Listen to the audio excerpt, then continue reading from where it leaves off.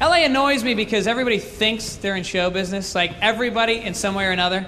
I went to the gas station yesterday, and the gas station attendant told me that he was a former porno movie star. And I think he was serious because halfway through filling the tank, he pulled it out and sprayed it all over the car.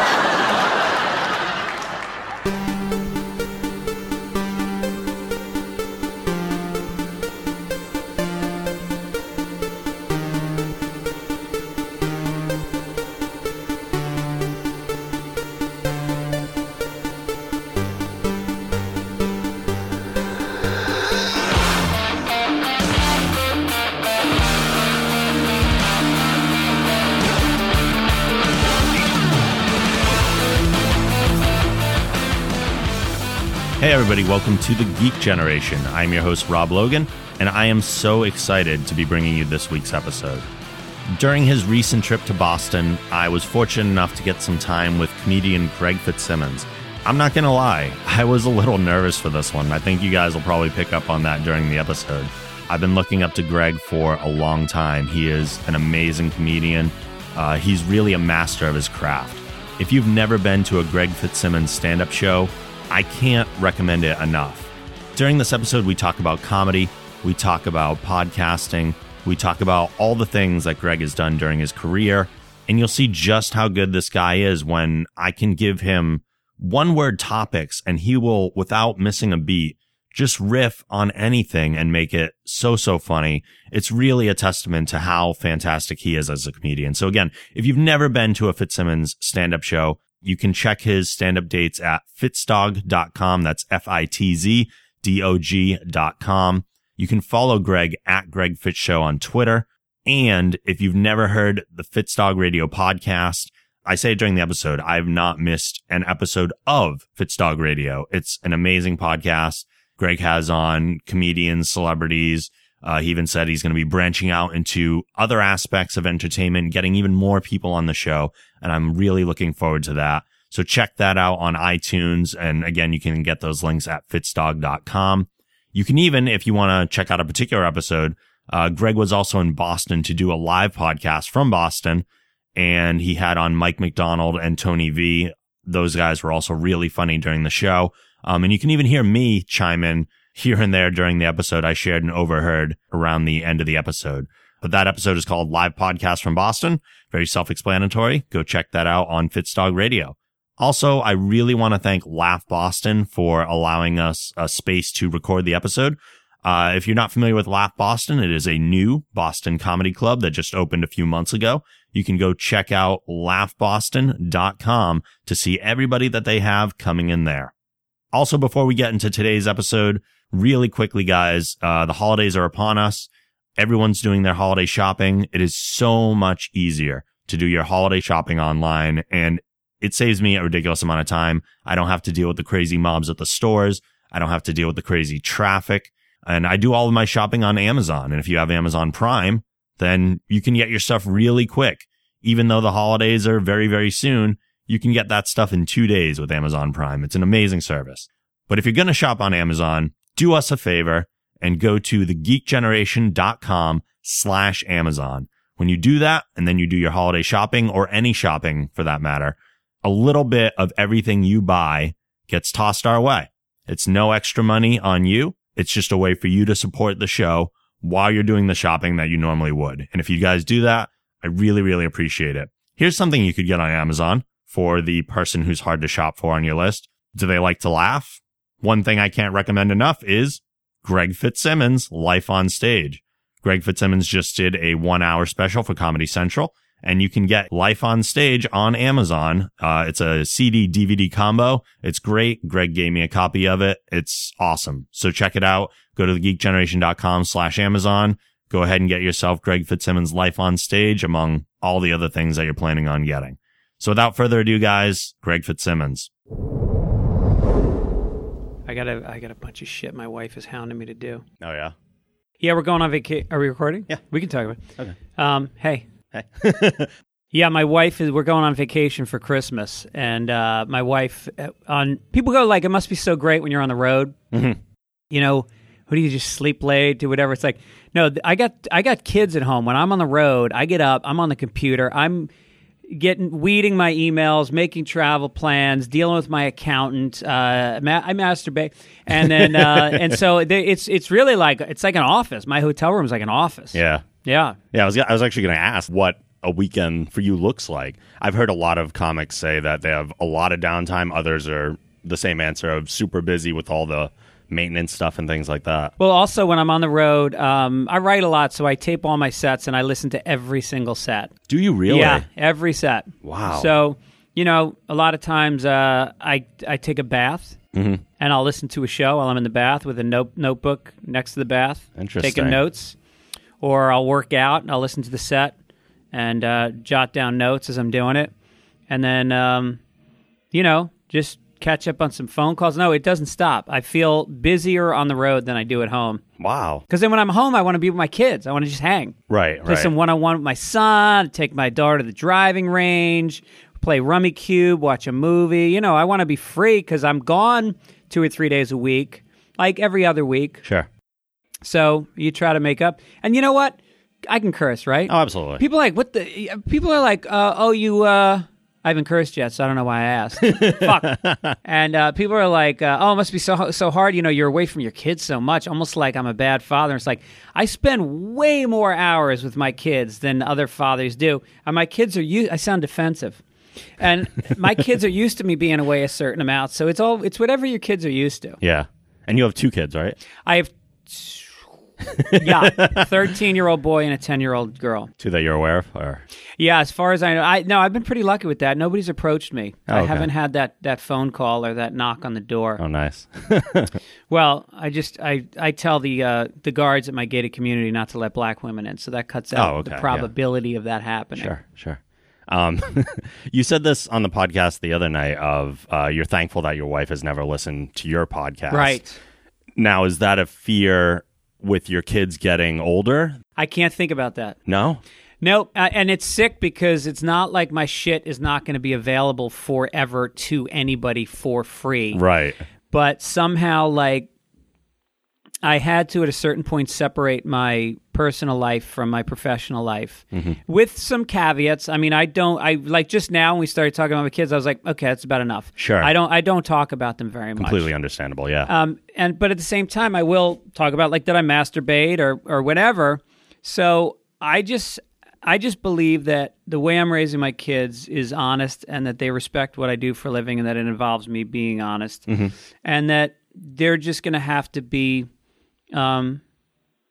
not ashamed of people talking about sexual things or kidding about race or whatever. You have to understand that not just with me being a comedian, but I think just in life in general, that you can shelter your kids to the point of making them naive and actually forcing a liberalism on them in the absence of taking on topics. Okay. So I would hope that with my kids, they'll be worldly enough to handle whatever. And my book is really going to be tough because it's very personal and it's about childhood abuse. My father being an alcoholic and getting beat and all this stuff that they're not aware of, and stuff about sex and drugs at a young age and being arrested a bunch of times, and there's stuff in there that is really, really starting to grapple with what age they're going to be able to read it. I'm hoping 18, but that seems that seems unreasonable. You're referring to Dear Mrs. Fitzsimmons, right? Yeah, okay.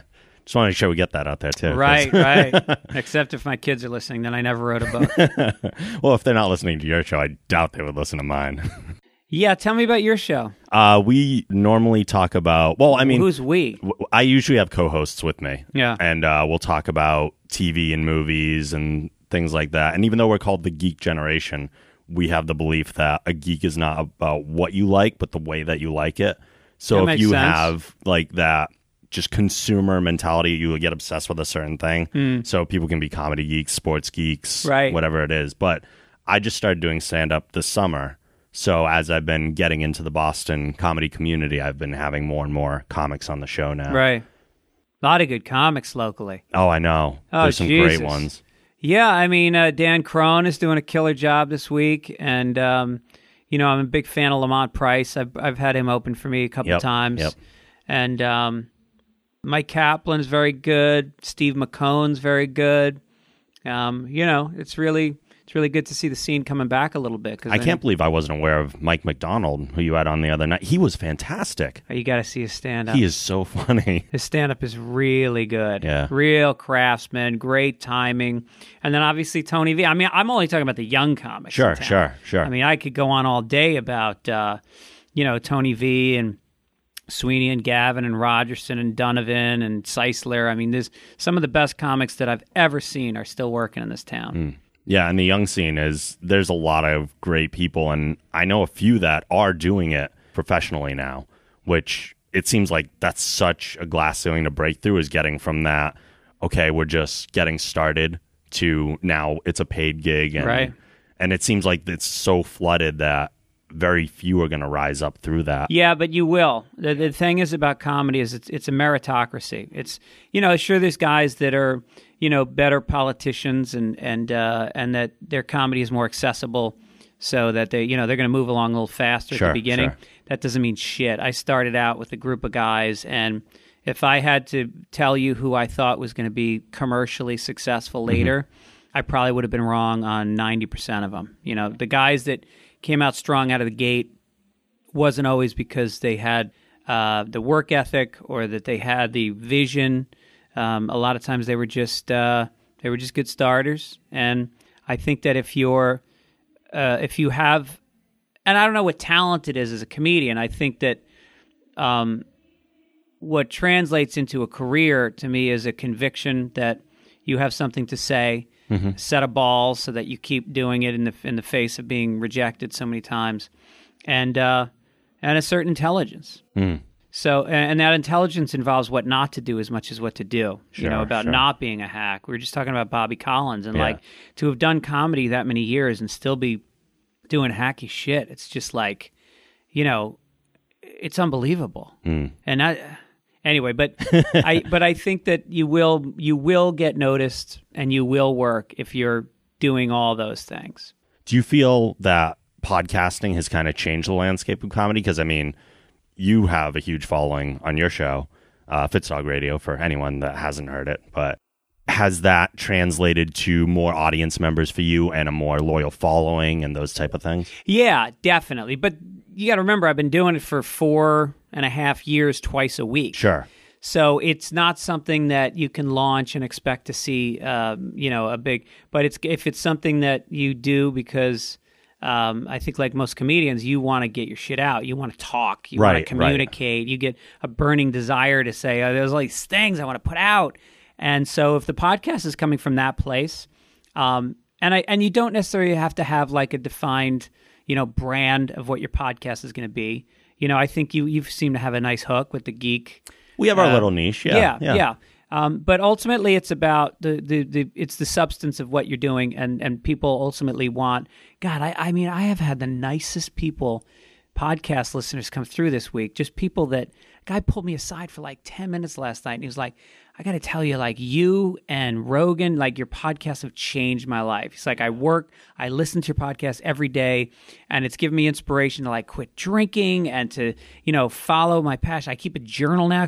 And, like, people just are deeply touched by the intimacy of, and it's an ongoing relationship. It's not an appearance on Letterman that, it's like, week in and week out, spending a couple hours with somebody who's sharing their philosophies and thoughts on life. And it's really rewarding to see those people talk to me after a show. One guy gave me a TV guide from the week I was born. Whoa. His parents have collected TV guides over the years, and it was in a laminated sleeve. Yeah. And I looked at it for like an hour today. It was so fascinating to see the shows that were in prime time when I was born. And there was an article about Dean Martin that was fascinating. I mean, real, like, good look into Dean Martin. So anyway, it was just like, wow, what a thoughtful, unique gift to get. Yeah. And I get shit like that all the time. I had a guy handcraft a shillelagh for me with my name carved in it and sent it to me. Cool. I had a guy send me a fucking, what do you call those swords? Those small swords. A machete. Oh, the guy sent me a really expensive machete. I get crazy shit. and I have it all sent to my manager's office. Sure. You know, like That's a wise decision. right. Wow. It is a more intimate relationship. I mean, I don't have a lot of guests on in general, and I asked you specifically because I am a fan. Oh, and thank you. I've listened to legitimately every episode of Wow, your show. wow. And I've been following you for a long time, actually, because when I started getting into comedy, like even before I made the decision that I wanted to do it, I was always interested in it. And I remember your Comedy Central Presents, probably your first one, was one of the first like things that I saw and was like, oh, that's great. And I latched right onto it. Oh, that's really cool. But it does create that interesting relationship. Like I've met Pete Holmes and I met Chris Hardwick, and I love their shows. And there is that weird, almost one-sided relationship. Like you don't know who I am, but I feel like I know so much about you. Right. That, I mean, do you have people that come up and bring up stuff about you and you forget that you kind of put it out there? Absolutely. Yeah. All the time. And then I did a podcast recently. Well, if you listen, you probably heard it. I had a relative die recently. Yeah. A little 9-year-old boy who was a very special kid. And I did the podcast, and at the end of it, I kind of broke down a little bit and cried. Mm-hmm. And I swear to God, I can't tell you how many people have come up after shows since then saying, like, I started crying too, and thanks for sharing that. That was really... I'll admit it. Yeah. And so I think that's the thing about this relationship is I feel like even though it's one-sided, I feel a safety in opening up. And that I didn't always have that, but the longer I do it and the more I have people come up to me after shows saying that they're connected to it and affected by it, the more I feel like comfortable doing it and almost a duty to just be whatever I'm feeling, to just be that. And you do a couple shows too, or not a couple, you've done many where it's just you speaking to the audience. I did one of those before. Yeah. It was the hardest thing in the world. Pretty hard. I mean, what can you put in your brain to kind of say, okay, I'm talking to these people and what I say, that's just it. I'm not going back. And a lot of caffeine. Yeah. I mean, I have to do those at a certain time of the day. It's got to be like 2:30, 3 cups of coffee, a lot of pacing. And then I don't overwrite it. I mean, I really just come up with bullet points. I'll come up with like maybe 6 or 7 things, like either out of the news or something that happened in my life or something. And then I just feel like, all right, I know that's going to, I have some opinions on that. And then I think it comes out best if I'm really just talking, like I'm talking to somebody.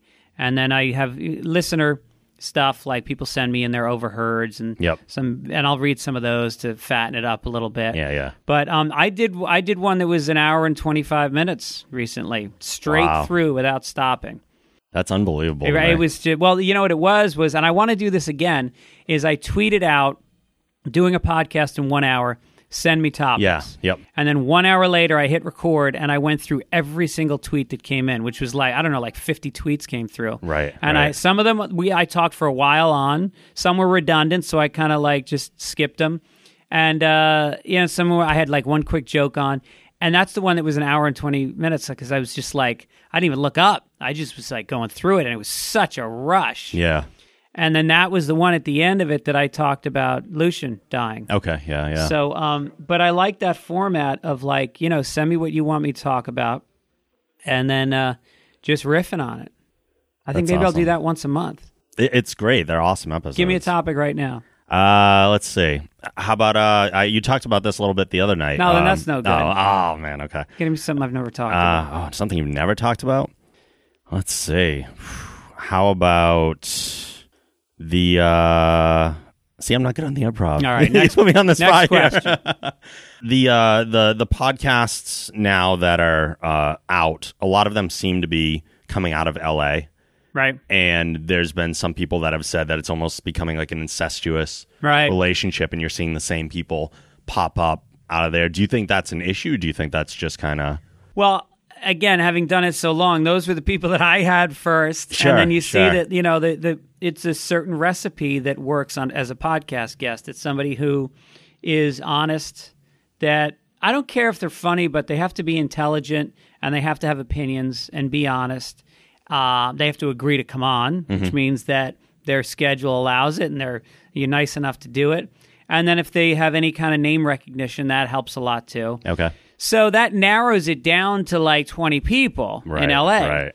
And so that happens, and I think that what I try to do is the people that I've had that I want to continue having, because they've been on a lot already, like Bill Burr or Greg Proops or Dana Gould. Those people, I have no problem bringing them back, as much as I can get Rob Corddry, as much as I can get them back.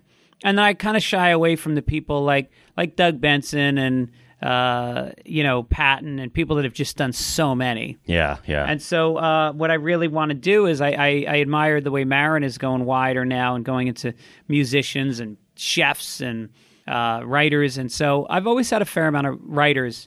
But I had a meeting with my producer, and he's going to help me sort of just start going out a little bit wider. Cool. I don't know why when you were talking, I thought of teddy bears as a topic. Teddy bears. Teddy bears. Well, the thing about teddy bears is that they were cute. They were the most innocent object known to man. Yeah. You give them to little kids. They hug them. They go to sleep on them. When you go off to college, you can't. That's the one thing you take. It's in your hope chest so that one day you give it to your daughter. Yeah. And then about 7 years ago, people started fucking them on the internet. And now you just can't look a little kid with a teddy bear any longer without thinking, oh, I'm uncomfortable. Now, see, when I said that, that's an amazing ability you have. And I mean, I can't tell what's going on in your head. You come out with that so natural. What's the process that goes through? Do you have a complete direction in mind already as soon as I say teddy bears? Or is it you start going and then the little pieces kind of fill in? I started with furries. Okay. And I work backwards, which is how I write. I always write the punchline first and then I come up with the joke. Like I had this joke a long time ago and it took me probably a year to get it to work. But I knew that there was a joke with the punchline of, I'll just tell you the joke and you'll know that the punchline was written first, which is, I'm forgetting the name. I've done it for so many different names over the years. I'll just say David Duke because that's an easy one. Sure. So David Duke was having a bake sale to raise money for the Republicans last year, and somebody went up to him and they said, "How are these cookies?" And he goes, "Well, I think they're great. I baked them myself." But then again, I'm prejudiced.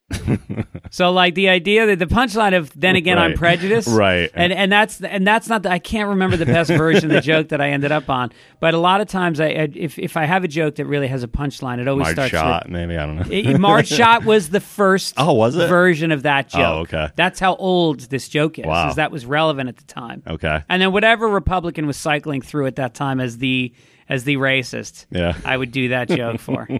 That's awesome. And when I thought of Marge Shaw, I was thinking about Howard Stern and your relationship there. Right. And I'm a huge Stern fan as well. Yeah. How did that kind of all start and you get involved with that? Because you do the radio show Monday nights? Yeah, Monday nights for 6 years. Yeah. I was there was this thing called the HBO Comedy Festival in Aspen every year. And it was like the big comedy festival. And one year I went and I won the jury award for the best comedian at the festival. Okay. And Jackie the Joke Man had just left and they were looking for a new sidekick on the show. So that got their attention and they brought me and probably a dozen other comics came through. Some guys sat in once, during the news. And then some guys they brought in a couple times. And then I came in a couple times and then they brought me in for a whole week to sit in. And it basically came down to me and Artie Lang. And it was like everybody was wondering, who's it going to be? It's going to be one of them. Right. And then rightfully so, Artie got the job, and he was, incredible. He brought so much to the show. Yeah, I miss hearing him on it all the time. I never could have done that. My life's not fucked up enough, and he's just such a defined character. But so once they went with Artie, Howard said to me, "You got an open door. Anytime you want to come in the show, you just let us know." And I mean, true to his word. I've emailed him for 10 years, and I a week out. I'm be in New York Tuesday. Can I come on? And come on in. It's incredible. Yeah. Yeah. I mean, he's got such an audience that's fantastic. Now, and it's just such a blast to sit across from him. And riff. One of my dreams is just to see the studio. Yeah. I don't even know if I have to be there for a show. I just want to see it. Right. But you had the whole on-air controversy with him too about the forward to your book. I'm sure you saw that coming a mile away. Believe me, I wouldn't have done it. Really? I wouldn't have done it if I really thought that. I mean, it was I had written a handwritten note, and I wasn't sure. No, what was it? So I was in New York, and I gave it to Tim Sabian to give to Howard. And at the same time, I had written an email to half a dozen people asking them to write blurbs for the back cover of the book. And one of them was Jimmy Kimmel. And so Kimmel didn't reply to me right away, which is very unusual. Jimmy's the kind of guy who, like, he's in the middle of a tape day. He'll get back to you 40 seconds after you send an email. And so he gets back to me, says he was out of the country, and he goes, in caps, don't ask Howard for a forward. I mentioned that I asked Howard. Oh, no. And he goes, he hates that shit. So by the time I read that, I was like, fuck. And Howard had started laying into me about it.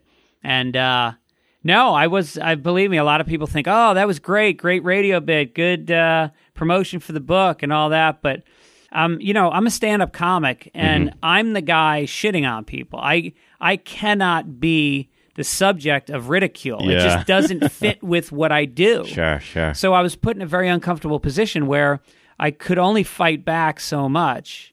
And at the same time, I wasn't going to roll over. Mm-hmm. And so I kept saying, well, if you don't want to be on the hook, take yourself off the hook. Because he kept going, let me off the hook. And I kept going, there's no hook. I asked you to do it. You said yes, thereby putting yourself on the hook. Right. So I can't take you off that hook. I won't. Yeah. And that went on and on and on and on. And that is the kind of, like, stance you have to take with him, though. Like, the people that do roll over will probably get beaten down more in the long run with him. Right. At least that's what I've noticed over time. Yeah, so that was regrettable overall, though. Yeah. I didn't enjoy that. When you were coming up in comedy, was it always stand-up, or was it just comedy and then you found stand-up? Like, did you do improv and I would say some of the other comedy things? as a concept from a very young age. I mean, as a child, reading Peanuts cartoons and then Mad Magazine, and then, reading every comedy book, whether it was Bill Cosby's book or, watching The Tonight Show every night. If the word comedy appeared, I didn't care if it was in a book, graffiti, in a movie, that was my lifeline. And then as I got older, I was memorizing comedy albums, and in high school, I would go to comedy clubs every weekend. I'd go down to the Comedy Cellar and the Comic Strip, and then senior year of high school, there was a talent show, and I went up and I did stand-up comedy. And then I got to college, and there was a comedy club here in Boston that was next door to my dorm. Mm-hmm. Oh, wow. So I went up and did it, and then I started doing it through college, all through college. And then there was an improv troupe that asked me to join, so I did that for about a year and a half. Oh, okay. While I was doing stand-up as well. And I loved the improv. And I think when you ask about, being able to riff on topics, big part of improv is just not freaking out. Hearing something, letting your mind be free and go with it. And so I think I got a lot out of that for crowd work. It helped me with my crowd work. Okay. And I really enjoyed it. I think I enjoyed it just as much as stand-up, but it got to a point where I graduated and I wasn't making much money in the improv troupe, and I was making a living with stand-up, and I just sort of had to choose one. And then that's all I've ever done for a living. How did that transition into TV writing then? Because you've done that. You've been a showrunner at this point. Right. Well, I think my father told me when I was young, he supported me doing stand-up, but he said, just write. Just make sure you write. Okay. And it was the best advice I've ever gotten because, I got a couple early writing gigs when I was in New York without really looking for them.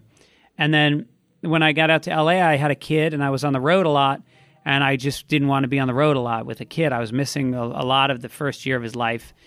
And so I reached out to a couple friends and hey, putting out feelers about getting hired on a show to write. Mm-hmm. And Louis C.K. was writing on a show called Cedric the Entertainer Presents. Oh, sure. So he told me to put together some jokes for Cedric, which I did. He showed him Cedric. He liked him. Louis set up a meeting, and I sat down with him, and I got hired, and I was the monologue writer for Cedric. And from there, I went from job to job to job for the last, 12 years, and I've been able to split my time between stand-up and writing, and then doing radio and podcasting. And, now I'm at the point where I'm show running, which I don't really like. I've gotten to the point where there's the Peter principle. You get elevated to the point where you're no longer enjoying or really not good at what you're doing. I'm a good writer. I don't like being the guy who's got to make sure that we've got a clearance to shoot on, this restaurant, and that we've got a boom guy, and do we get the notes from the network? Yeah. That's not what I came into the show business to do. Right. You like the creative side more Yeah. than the decision administrative. Right. I get that, yeah. Actually, we play some games on this show, just Oh, like boy. you Here tend to we do go. on yours. I'm hoping these will live up to some of the stuff you do, maybe. We do a Would You Rather, which Okay. is a fairly typical game. Would you rather be able to read people's minds or be able to alter people's thoughts? Obviously, alter people's thoughts because I think I can. I think if you're honest with yourself, you know what people are thinking already. Yeah. I think it's amazing how much people delude themselves. You know, they've done studies that say that people's reaction to you is that subconsciously you know what it is, and that there's a level cognitively that you don't allow it. Okay. You almost like give people more credit or less credit depending on your sort of worldview. Sure. But to be able to change people's thoughts is essentially what stand-up is. You go on stage, and I don't know what the fuck they're thinking, but here's what you're going to think. Interesting. You know, and I'm not in the sense that I want you to believe that the death penalty is wrong. Right. I just want you to think I'm not thinking of anything else except listening to this comic right now and laughing. Right. And I think that's why you find many comedians are real control freaks, because that is what we're trying to do. And sometimes it is even a selling of a premise where you lay it out and you feel them back away. Right. And then you go, well, no, I'm going to convince you. Exactly. You steamroll over that. If you back off, then you're never going to be much of a comic. Right. Yeah, you got to lay out your premise, and then if they push back, you push back harder until they're just laying on their backs with their hands up going, I give, you're right. Which is the most satisfying of. Right. Okay. Would you rather be a TSA agent for a day or be a Walmart employee during a Black Friday mob?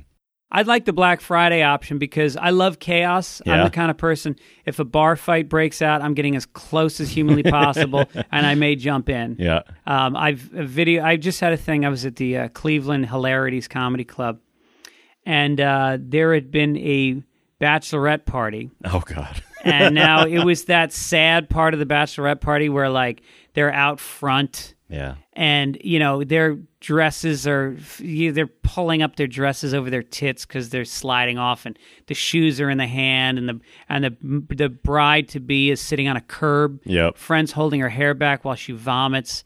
And I love that. So I pull out my cell phone, and I'm videotaping the bride vomiting. Oh, and the maid of honor type chick, which I assume was the maid of honor because she was the fattest one, she came running at me to turn off the camera. And then like four they all came at me. Oh, wow. And it was so embarrassing because like there was a crowd of people that had just seen me do stand-up, and now they're seeing me have to back away like a jackal being attacked by lions. Sure. Or I guess more like a lion being attacked by jackals, and having to back up and walk away.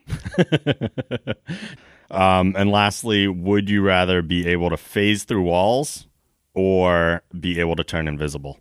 That's the stupidest question I've ever heard. Being invisible, I would say, no matter what you said, would you rather? Yeah. Being invisible wins. It Really? trumps it. Oh, I'm a voyeur. okay. I love being a voyeur, and not just like naked women, although that's obviously number one. Sure. But I just really, like I said, I enjoy being close to. I want to see, like when I watch porn, Yep. I watch almost exclusively these things called casting couch porn. Okay. Were you familiar with Sure, these? yeah. Yeah, you have guys and they put ads in the paper that do you want to be Yeah. in porn, and then they have sex with these women in the office. Because it's the only porn where you really can read a natural reaction of a woman to having sex with somebody for the first time. Are those real? Here's why they're real. Okay. It is an unbroken single camera shot for 30 minutes straight. Interesting. There is not an actress in Hollywood that could portray walking into a room, Yeah. being a little bit nervous, but also seemingly trying to please, Yeah. listening to instructions, hesitating at each level of like, stand up, take off your top, take off your butt. Really? Yeah, you have to take off your bottom. We have producers. Then you say, okay, to, blow me. There is no way an actress, a porn star, could fake that. I am telling you with my hand on my heart, this shit is real. So to be invisible and be able to go into the ladies' room and hear the chit-chat that girls say to each other, being able to see a married couple that's been together for 50 years. I want to sit and listen to them at a restaurant. What the fuck do you talk about after all those years? So I think that really trumps everything. I would like to be invisible, and that will be an option soon. I think with all the hidden cameras, there's no reason why in my lifetime I won't be able to observe whatever I want whenever I want. I'm looking forward to that day. Yeah. I want to be the NSA. Speaking of watching, then in that case, what do you watch TV wise, movie wise? Are you into anything right now, or? I get into, like most people, binge watching 1 hours on cable. Whether it's Mad Men or Breaking Bad, Homeland, Boardwalk Empire. Mm-hmm. And so I try to leave it until they're deep into like 3, 4, 5 seasons. That way I can start, like Game of Thrones. I haven't started because I know that everyone says it's great. I haven't started Downton Abbey. I haven't started that yet. So I've got some lined up. I'm just catching up on Louis now. I've skipped a few, so I'm on Netflix watching those. I'm doing an episode on Tuesday. Oh, that's awesome. Yeah, so I'm trying to get the vibe of the show a little bit more. Mm-hmm. And then, like, when I'm on the road, it's really good to define. I like something that's really edgy. When I'm alone in my hotel room, I really want to escape. Okay. So I watched the Wire for a long time, all the episodes of The Wire. And, so stuff that's gritty. Documentaries about dark stuff. Mm-hmm. I watch a lot of MSNBC Lockup late at night in my hotel room because it's sort of a metaphor for what my life is when I'm on the road. And Daily Show every night, Colbert Report every night, 60 Minutes every week.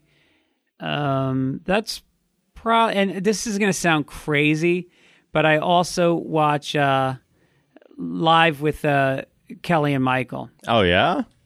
I don't know why, because I think part of me really dreams of doing a daytime or morning talk show with a female co-host where you're just shooting the shit. What'd you do last night? Yeah, you were just talking about that with Allison Rosen. Right. I would love to do that kind of a show. So I kind of watch that, and she's just incredible. She is one of the great broadcasters of our day. He's not very strong, but she's amazing. Oh, yeah. Well, she's holding him up, so she must be fantastic. Right.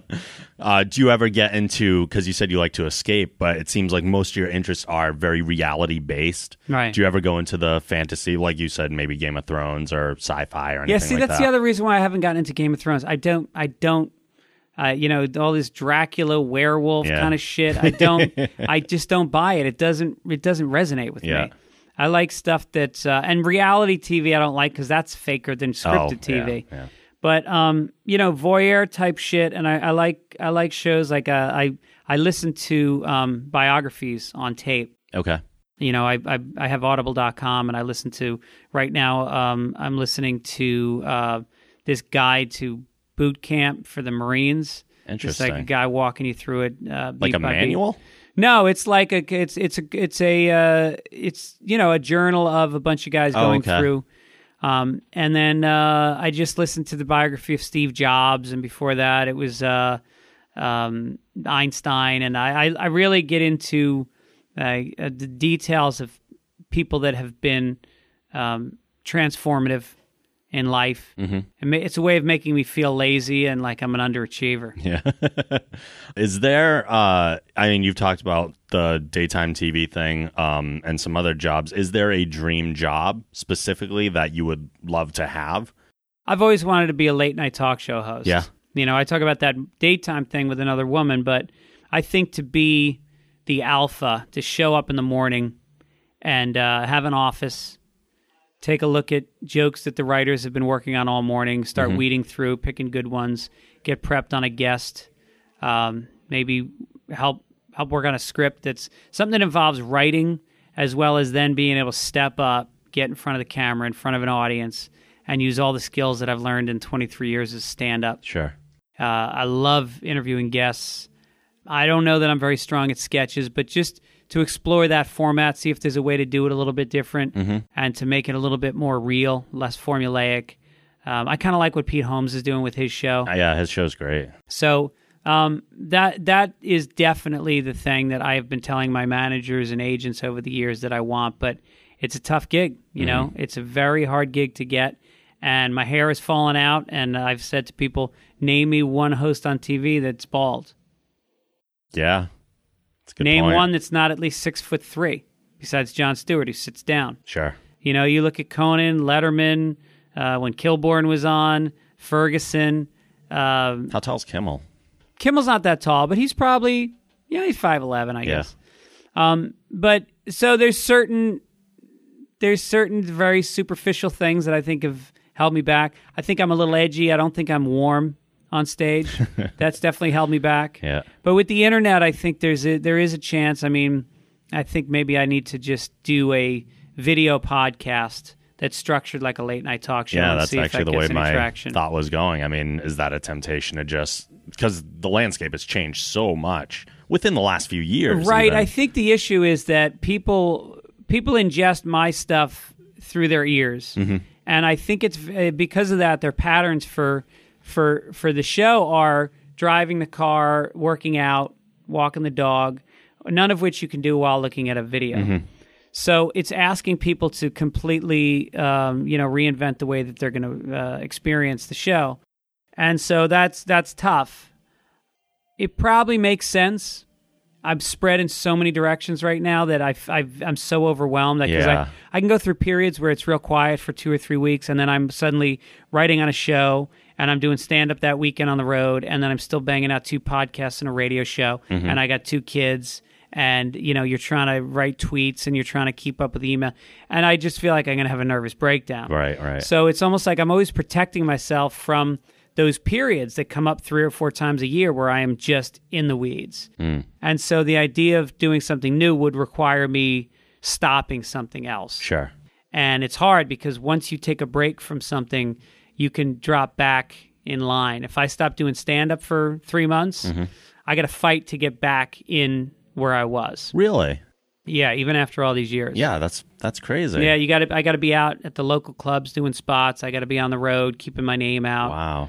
Doing press, and it's a full-time job. And then with the podcast, I mean, I haven't taken a break once in 4 years. I mean, I've had weeks go by where I don't do 2. Right. But that's rare. I think in the last 6 months I haven't missed 2 a week. Well, the fact that you do 2 a week even is more than most. It's crazy. Yeah. It's an undertaking. Yeah. If you were to do some sort of an internet TV show, would you want to do it yourself and have the full control, or would you rather opt maybe like approach Chris Hardwick because he already has the established Nerdist channel and whatnot, or something like that? No, I don't want to get in business with anybody else at this point. The stand-up is all me. The podcasting is all me.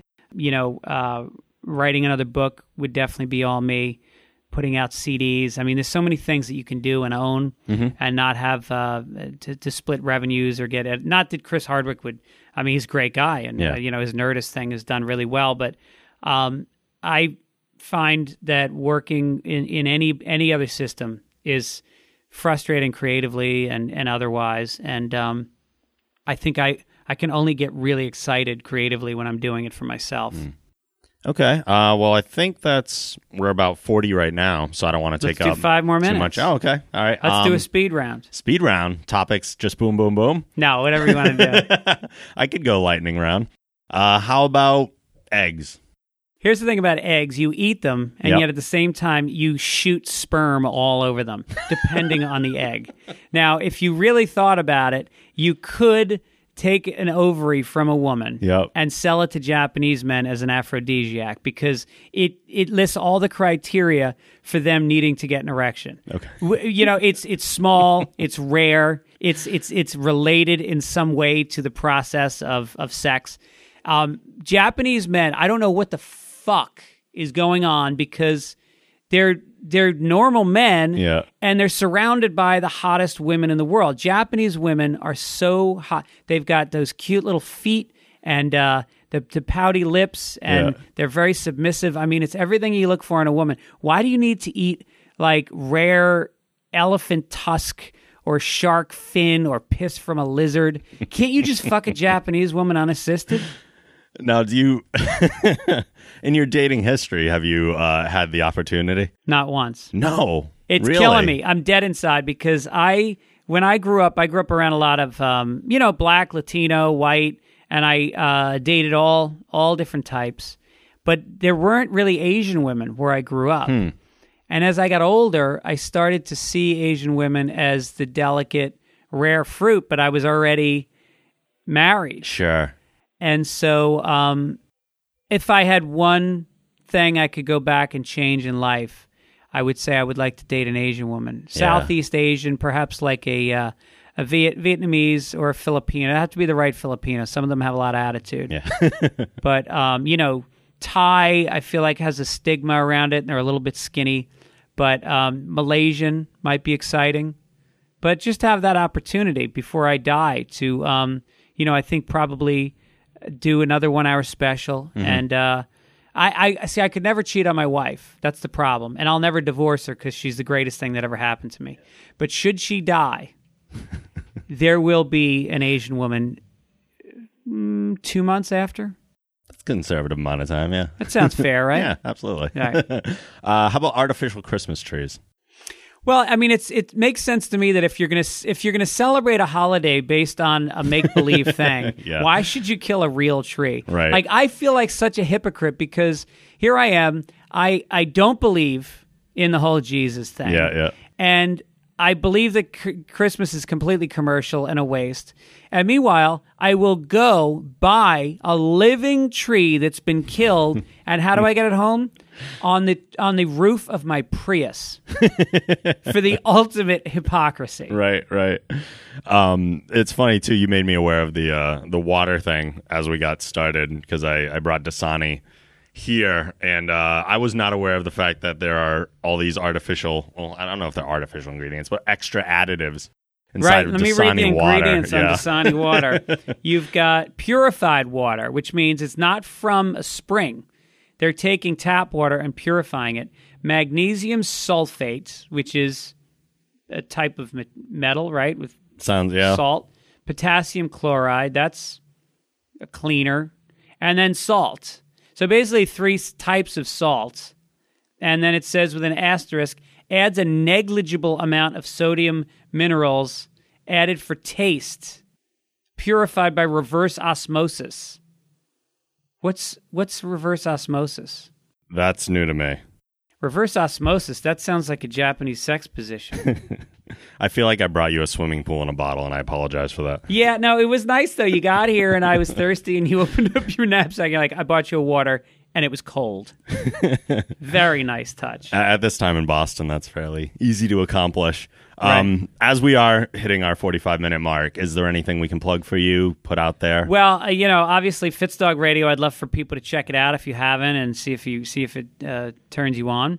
And if so, subscribe. Also, I got some tour dates coming up in the new year. I'm going to be in Minneapolis, Fort Lauderdale, San Francisco, Chicago, I think Denver, San Diego, somewhere on the East Coast. It's all at fitzdog.com. Check all that. And follow me at Greg Fitz Show. Awesome. Thank you so much for the time. I really appreciate it. Thanks for following up. I know we tried to do it last time, and then some asshole bombed the city. and so I'm glad we got a chance to do it. Good luck with the podcast. Thank you so much. Okay. All right. Thanks. Beautiful. Many thanks again to Greg Fitzsimmons for being my guest this week. It really was a thrill to sit down and talk with him. Don't forget to visit fitzdog.com for all of Greg's upcoming dates. Please head on over to thegeekgeneration.com to see everything that we do over there. If you use iTunes, please rate the show and write a review. We always appreciate those. You can like us at facebook.com/thegeekgeneration. You can follow us at Geek Generation on Twitter and Pinterest. You can follow me on Twitter and Instagram at The Night Angel. You can send emails to podcast@thegeekgeneration.com. And as always, the show theme is provided by Machine Supremacy. A link to their site can also be found on our site. Thanks so much for listening, everyone. We'll be back next week with more stuff for you. Later.